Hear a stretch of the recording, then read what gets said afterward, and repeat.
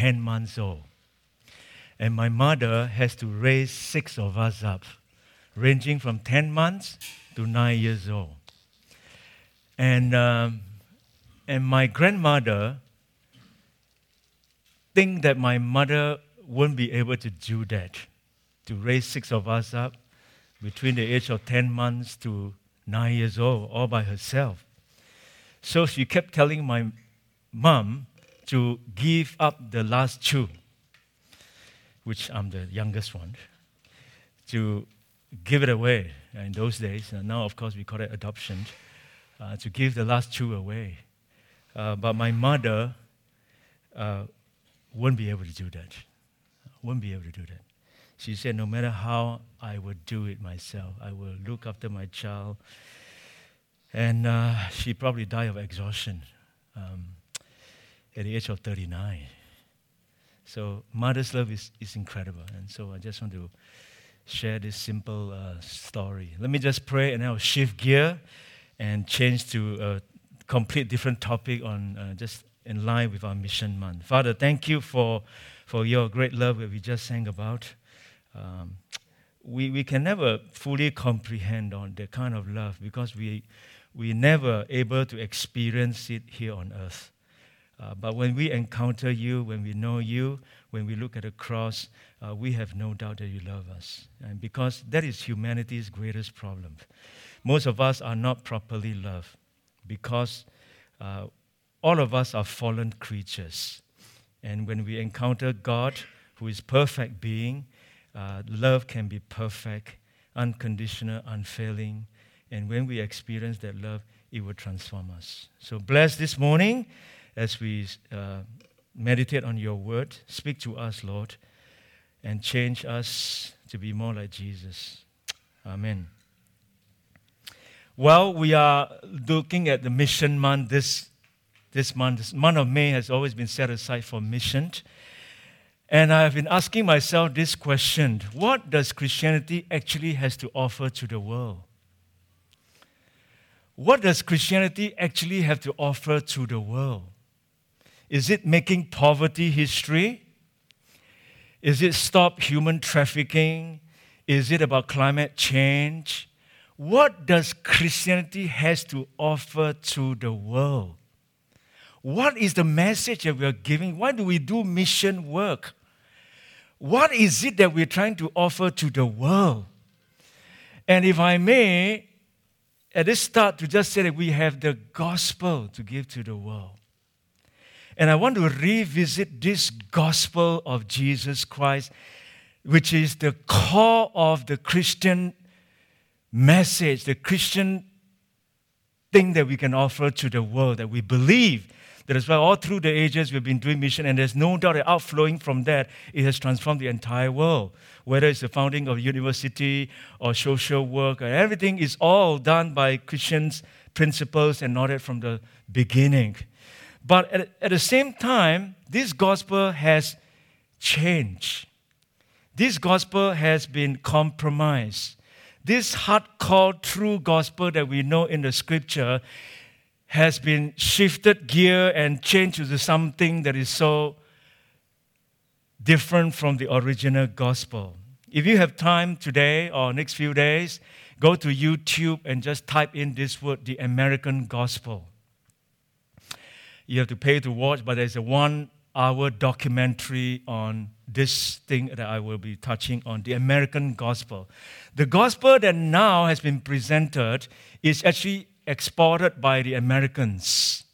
It's called the American gospel, in line with the American dreams that has been exported to Middle East, to Nigeria, to other parts of the world in preaching this seemingly gospel, which really it is no gospel at all. Many Christians have the misconception that to win the world to Christ, we must first win the world's favor. If we can get the world to like us, they will embrace our Savior. And that is the philosophy behind what we call the user-friendly, seeker-friendly, sensitive kind of church movement. It is to appeal to people, whether it is through music or through the style that we present, get them like us. Maybe when they begin to like us, there is a chance that they will embrace this gospel message that we are going to preach. Since the unsaved consumers do not desire God or the things of God, they have to be enticed by something else. And thus the temptation then arises for a church to change or at least hide who they are so that they appeal to the unchurched people. Additionally, the church is tempted to alter its message to correspond with what the unchurched wants to hear and thinks he needs. And the end result is a felt need gospel that appeals to people's fallen nature in an effort to entice him or her to come to Christ, who is the ultimate felt need supplier, so that he is fulfilled and feels better about himself. So this gospel that has been popularized nowadays is known as the gospel of felt need, the gospel of fulfillment, that God is here to fulfill your dreams here on earth. God is here to supply and fulfill your felt needs that you lack. You're lonely, you are this, and God is there to meet all your needs on that ground. Sociologist Robert Woodruff, attempting to examine modern Christianity, suggests that in contemporary America, God has been molded. Listen to this. God has been molded to satisfy people's needs.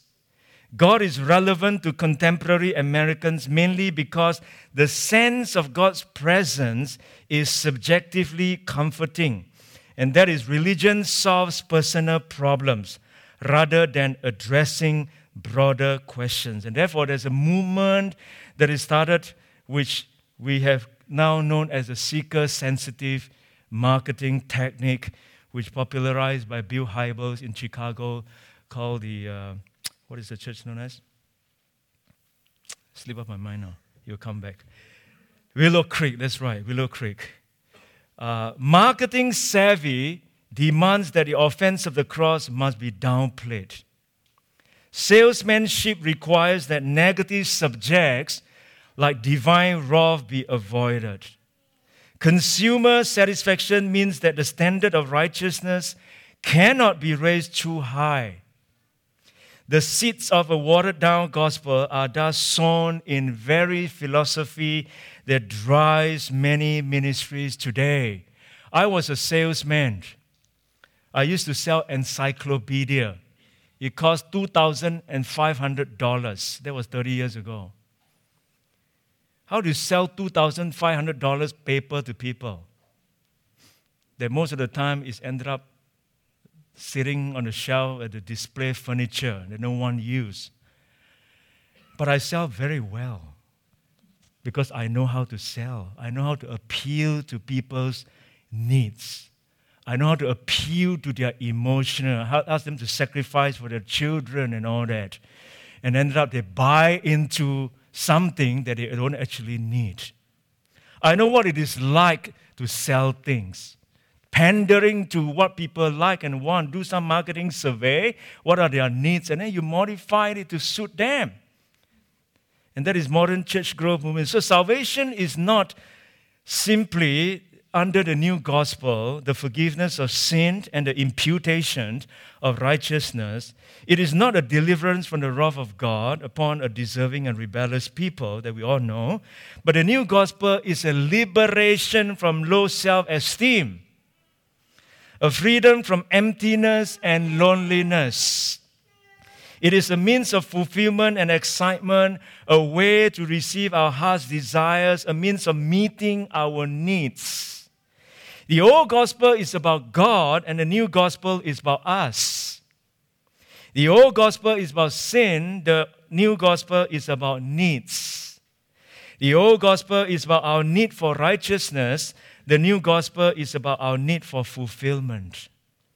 The old gospel is foolishness to those who are perishing, but the new gospel is attractive. Many are flocking to the new gospel, but it is altogether questionable how many are actually being saved. A.W. Tozer, classic author, many years ago, said this. He said, "A new wind blowing across the fields of the evangelical church. If I see aright, the cross of popular evangelicalism is not the cross of the New Testament. It is rather a new bright ornament upon the bosom of self-assured and carnal Christianity. The old cross slew men, but the new cross entertains them. The old cross condemned, but the new cross amuses. The old cross destroyed confidence in the flesh, but the new cross encourages it." Nothing in Scripture indicates that the church should lure people to Christ by presenting Christianity as an attractive option. The message of the cross is foolishness to those who are perishing. There is no way to make it otherwise and be faithful to the message.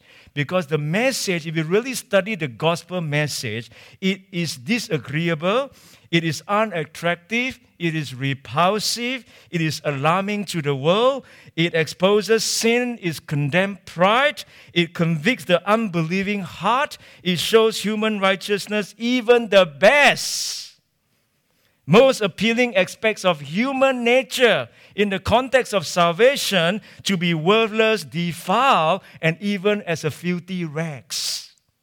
Your best work you can do on earth in the eyes of God is a filthy rags. How are you going to be saved? In the context of salvation, okay, not in the context of social work and all that. Peter Jennings, the late ABC American journalist, to my knowledge, is not a believer. But in 1995, he did a documentary called In the Name of God. And he asked a thought-provoking question in the documentary. He said, as these churches, because there was the early church of the mega church movement and the seeker-sensitive type of movement church, he said, as these churches try to attract sellout crowds, are they in danger of selling out the gospel? Let me repeat that again. As these churches try to attract sellout crowds, are they in danger of selling out the gospel? Os Guinness, in one of his books, God in the Dark, The Assurance of Faith Beyond a Shadow of Doubt, he says this. He says, sometimes when I listen to people who say they have lost their faith, I am far less surprised than they expect. If their view of God is what they say, then it is only surprising that they did not reject it much earlier. Other people have a concept of God so fundamentally false that it would be better for them to doubt than to remain devout. The more devout they are, the uglier their faith will become, since it is based on a lie. Doubt in such a case is not only highly understandable, it is even a mark of spiritual and intellectual sensitivity to error, for their picture is not of God, but an idol. Os Guinness is basically saying, if you believe in the wrong God, it is better for you to doubt than to remain devout, because it will become even uglier. Many years ago, Jesus already warned us that. Jesus said, watch out for false prophets. They come to you in sheep's clothing, but inwardly they are ferocious wolves. Please look at the words carefully. They come to you in sheep's clothing, meaning to say it is not easily recognizable. And 1 Timothy 4, Paul says this, the Spirit clearly says that in later times, some will abandon the faith and follow deceiving spirits and things taught by demons. Such teachings come through hypocritical liars whose conscience have been seared as with a hot iron. And in 2 Timothy, he went on to say, but mark this, there will be terrible times in the last days. People will be lovers of themselves. I've never come across a generation that has so much I in front of everything. Or self. People will be lovers of themselves, lovers of money, boastful, proud, abusive, disobedient to their parents, ungrateful, unholy, without love, unforgiving, slanderous, without self-control, brutal, not lovers of the good, treacherous, rash, conceited, lovers of pleasure rather than lovers of God, having a form of godliness but denying its power.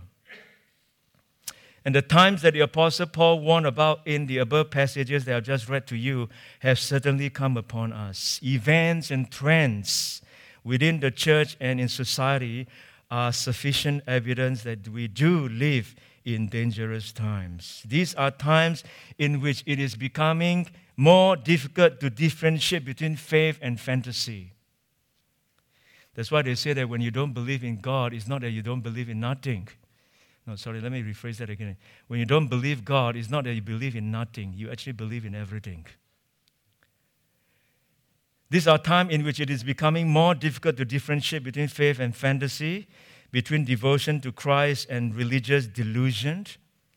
We live in times when the line between churches and cults are so thin that people easily mistake spiritism for spirituality. These are strange times indeed. Times when people wholeheartedly follow strange teachings and philosophies even within the church.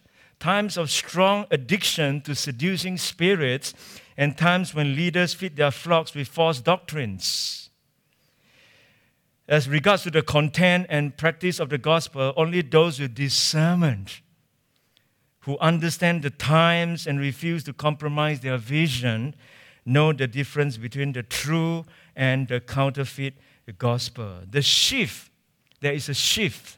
The shift from Christocentric gospel, which is gospel focused on Christ, the shift from a Christocentric gospel to one that appeals more to the satisfaction of our immediate appetites has produced what has been described as adulterated or fraudulent Christianity. It has also been called a fluffy or a crossless gospel. One pastor bluntly calls it the gospel of greed. It is a gospel that tends to make life here on earth as convenient as possible without preparing people for eternity. And that is what Dietrich Bonhoeffer, Dietrich Bonhoeffer said it is cheap grace. Because he said cheap grace is a preaching of forgiveness without repentance. Communion without confession, absolution without personal confession. Cheap grace is grace without discipleship, grace without the cross, grace without Jesus Christ living and incarnate. St. Paul, many, many years ago, was fighting against the false gospel that was rising. He went to this place, he preached the gospel of grace, and then when he left, false teacher came in, preached another gospel subtly. Remember, it's very subtle. It's not outright wrong. As I said before many times, a clock that is wrong, the clock that is not working, twice a day it is telling you the correct time. It's easier to reject outright falsehood, but it's harder when it's mixed with truth, half-truth, of course. And Paul went away, and this gospel came in. And Paul heard about it, and he has to write to address this in Galatians chapter 1. Read to this. It sounds like nowadays he say this. Paul said, I am astonished that you are so quickly deserting the one who called you to live in the grace of Christ, and you are turning to a different gospel, which is really no gospel at all. Evidently, some people are throwing you into confusion, and they are trying to pervert the gospel of Christ. But even if we or an angel from heaven should preach a gospel other than the one we preach to you, Let them be under God's curse. And then he repeat that again in verse 9. As we have already said, so now I say it to you again.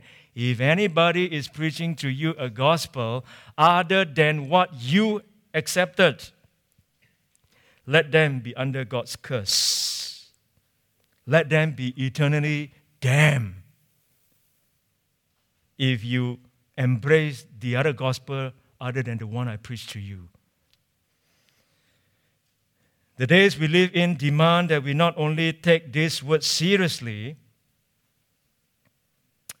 but also examine ourselves to know if we are still in the faith or not.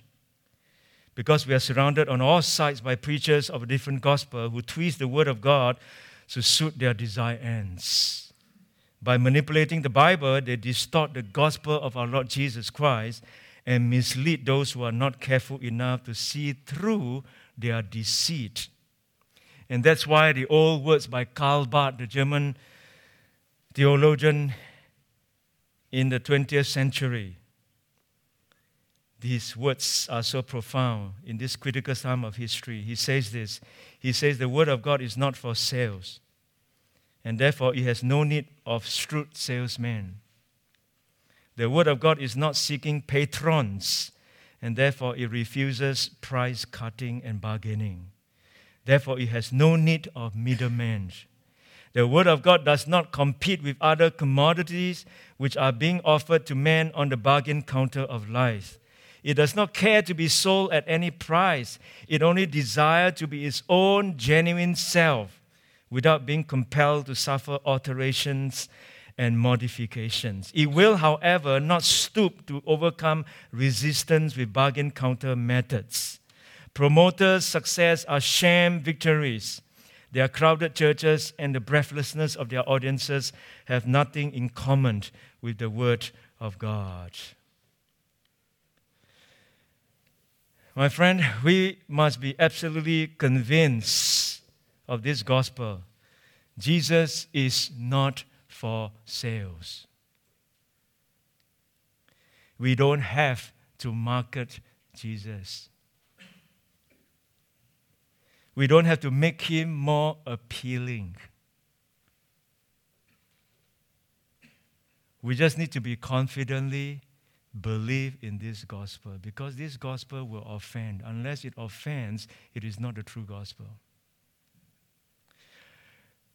I take my philosophy of ministry from the book of Timothy.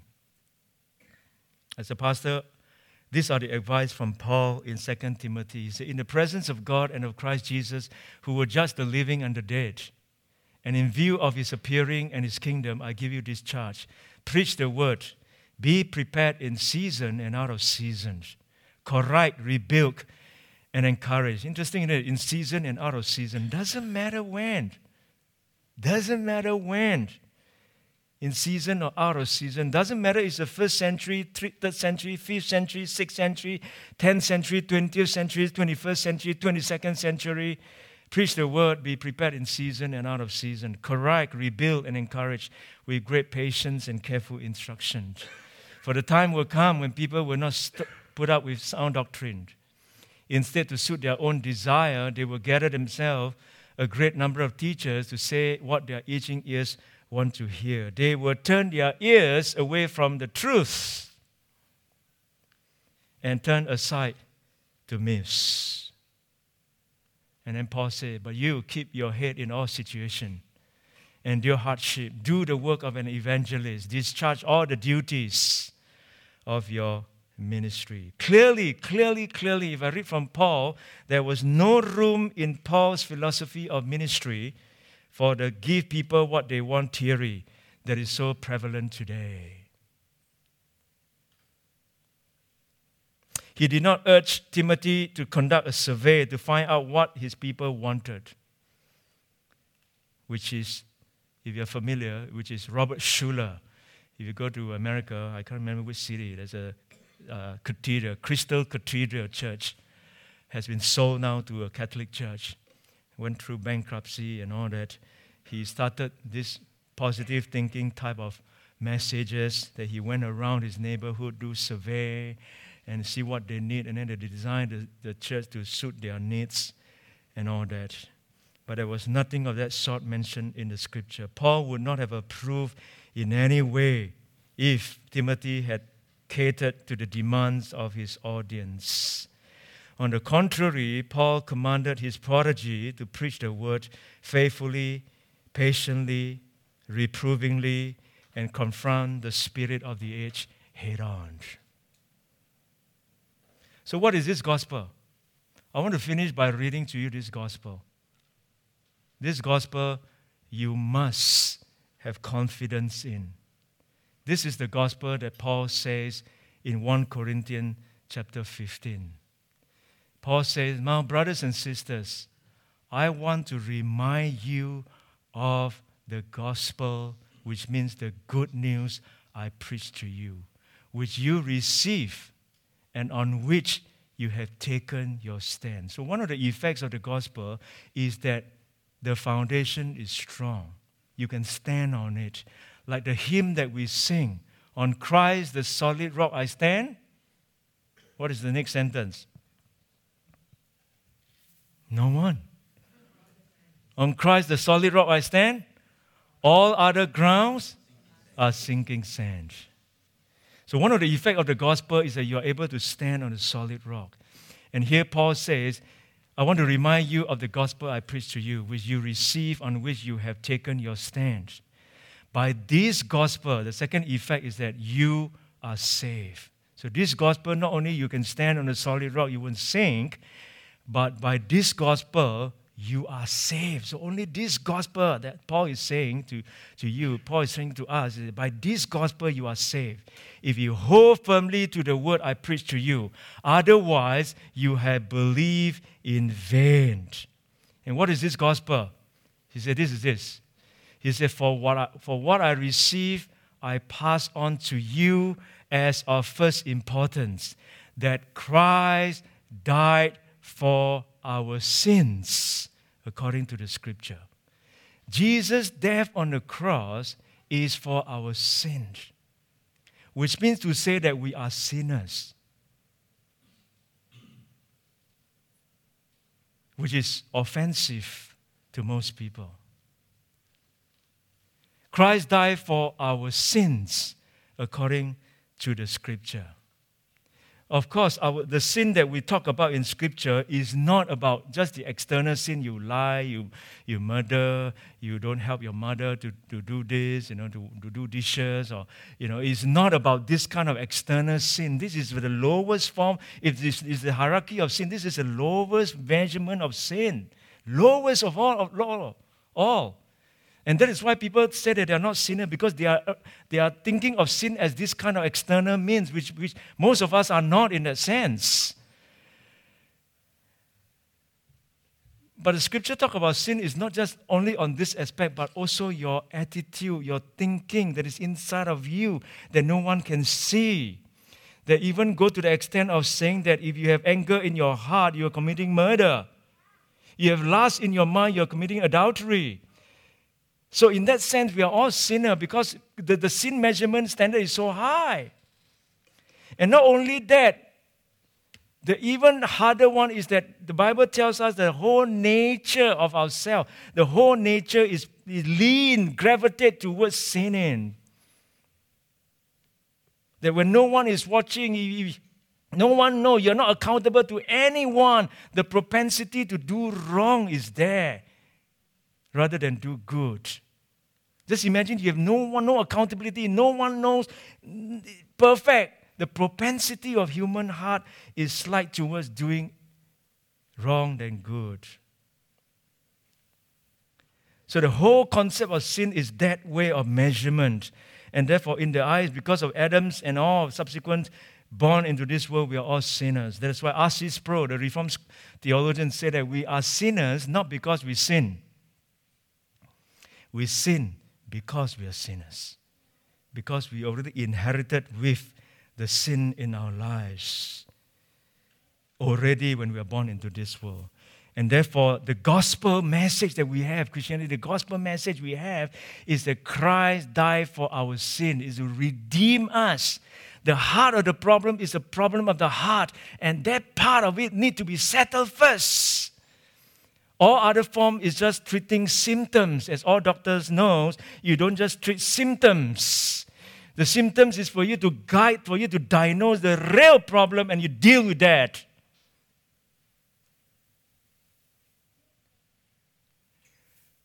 And the gospel, we don't have to diagnose, because the Bible already diagnosed for us about humanity's problem, and that is our heart problem. And therefore, the gospel message then is this beautiful message of the cross, that Christ come, die for you on the cross, be your Savior, set you free from your sin, to reconcile you to God. This is the gospel message. It is not just only to make you fulfilled, to take away your loneliness and make you the most fulfilled man or woman on earth.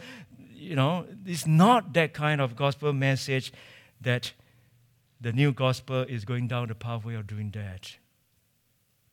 And then not only that, Paul went on to say that Christ died for our sins according to the scripture, that he was buried, and he was raised on the third day according to the scriptures. This is the gospel message. Christ died for our sin, he was buried, and he raised from the dead. It's all about God sending Jesus Christ, fulfilled the salvation plan for us, redeeming us.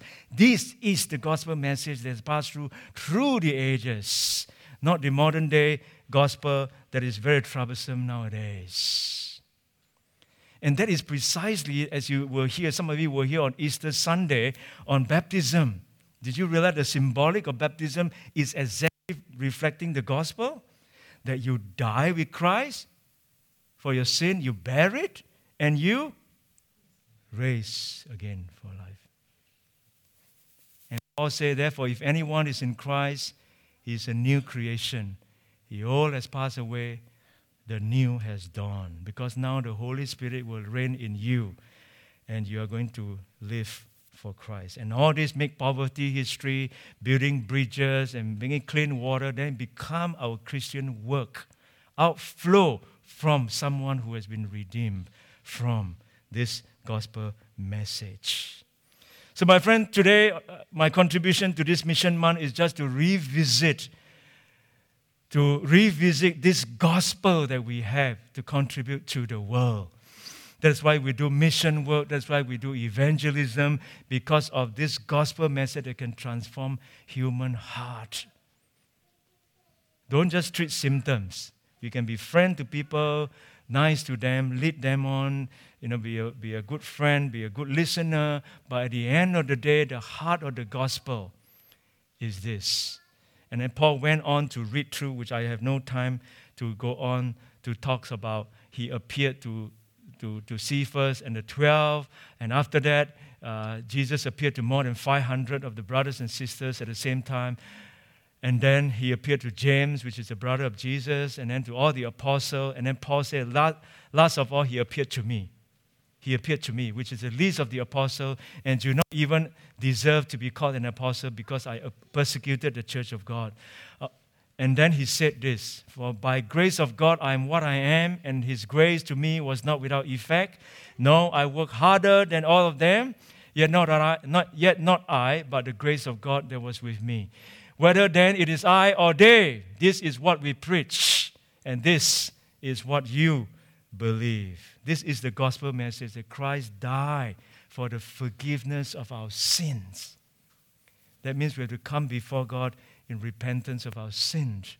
And then you buried with him, you rise with him. The Holy Spirit began to live in you, and then you went on to live as a believer. Let me close with this quote.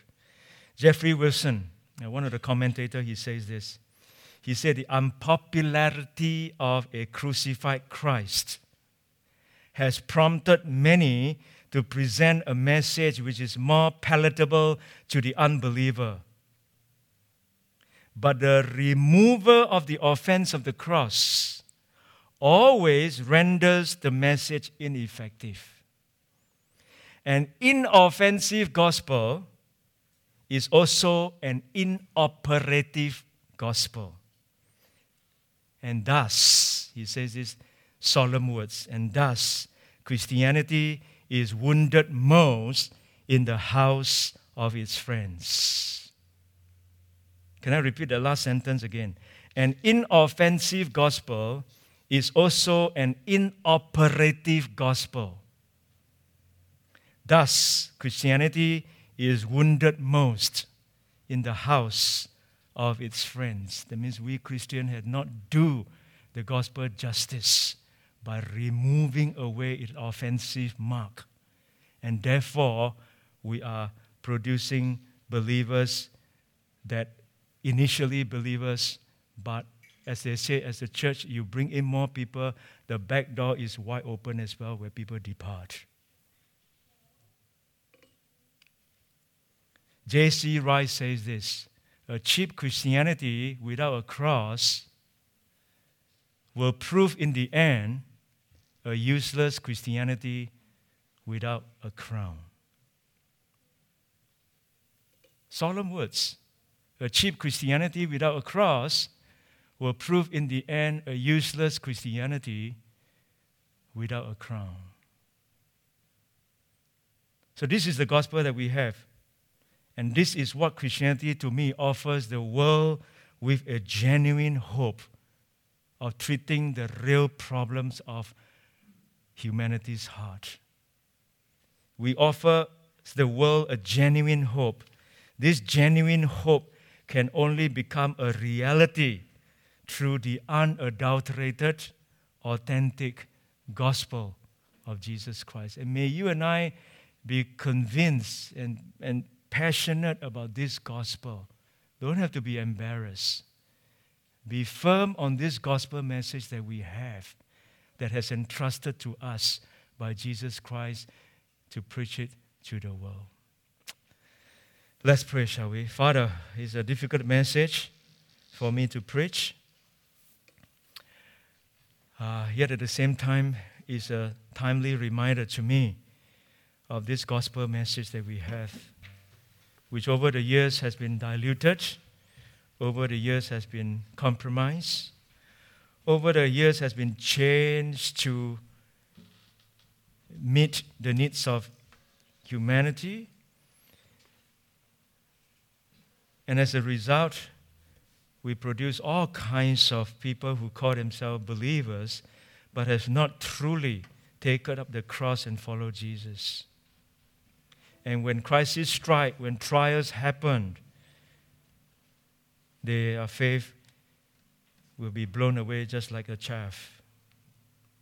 Lord, as we think of Mission Month this month, as we think about the gospel message, as we talk about sending people out, supporting our missionaries in the field, may we here in the home country here be convinced of this gospel message that we have, which is good news. The good news of Jesus Christ, who died for our sins, who was buried, who was raised, and ascended to heaven. And the Holy Spirit comes, commission the disciples to go and bring this authentic, unadulterated message to the world. Lord, change us, gives us confidence of this gospel message that we have. As we sing this closing song, help us to be reminded of this gospel message that we can continue to go and preach it to the world. Thank you, Lord. We ask this in Jesus' name.